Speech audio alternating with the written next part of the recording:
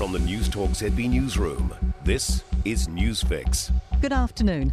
I'm Raylene Ramsey. This is your afternoon news fix for Friday, the 30th of September. A police officer is due in court next month on a charge of excess breath alcohol causing death. Just under 2 weeks ago, 69-year-old cyclist David Lane died after a crash in Auckland's Flatbush. The crash also saw several parked cars on Stancombe Road damaged. The officer was off duty at the time of the crash. Auckland's mayoral candidates are standing firm on their answers to the city's transport problems. Wayne Brown and Defeso Collins have gone head-to-head for one of the final times in a Herald debate this afternoon. Brown is calling for cheap, high-tech solutions like dynamic lanes and traffic light signals. He's questioning the value of more expensive projects like National's proposed improvements to Mill Road. It's a hell of a lot of money. When you go and have a look at it, there are 3 bad intersections which reduce the traffic out there. So you'd fix 3 bad intersections. Collins says new technology will help, but only a little. Transponders are going to save you 3 minutes on a commute. It's not the answer. We've got to be visionary. There's free public transport. The research is clear. It's going to take people out of their cars and onto the bus system. One step closer for families fighting for answers into one of our worst mining disasters. They're welcoming a police decision to drill 10 new boreholes into the Pike River mine to gather more evidence. The decision follows police consultation with an expert mine panel as part of the ongoing criminal investigation.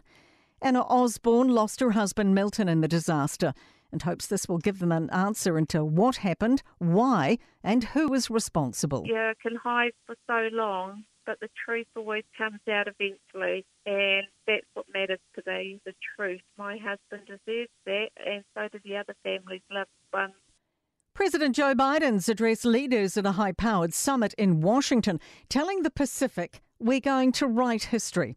With China's presence in the region looming large, here's Chief Political Reporter Aaron Darman. The White House has unveiled its first ever Pacific strategy with more than $1 billion New Zealand dollars set aside for everything from climate change to maritime security.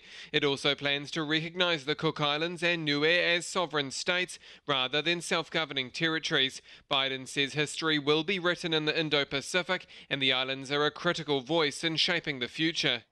Australia's COVID isolation rules will be scrapped within 2 weeks. It comes after a unanimous decision at its National Cabinet meeting. Prime Minister Anthony Albanese says people will no longer need to quarantine if they test positive for COVID-19. We have agreed today that we will end, states and territories will end their respective mandatory isolation requirements on the 14th of October. To sport, Anton Leonard-Brown's rehab from a major shoulder injury is complete, with the All Blacks midfielder ready to push for a place on the end-of-year tour. Former Black Ferns captain Fia'o Fa'amusili will be inducted into World Rugby's Hall of Fame in November. Wellington-based winger Michaela Robertson has signed on for the upcoming A-League women's football season, having originally joined the Phoenix to train in its men's academy several years ago. I'm Raylene Ramsey and that is your latest news fix. We'll be back with the next update tomorrow morning from the Newstalk ZB Newsroom. For more news, listen to Newstalk ZB live on iHeartRadio.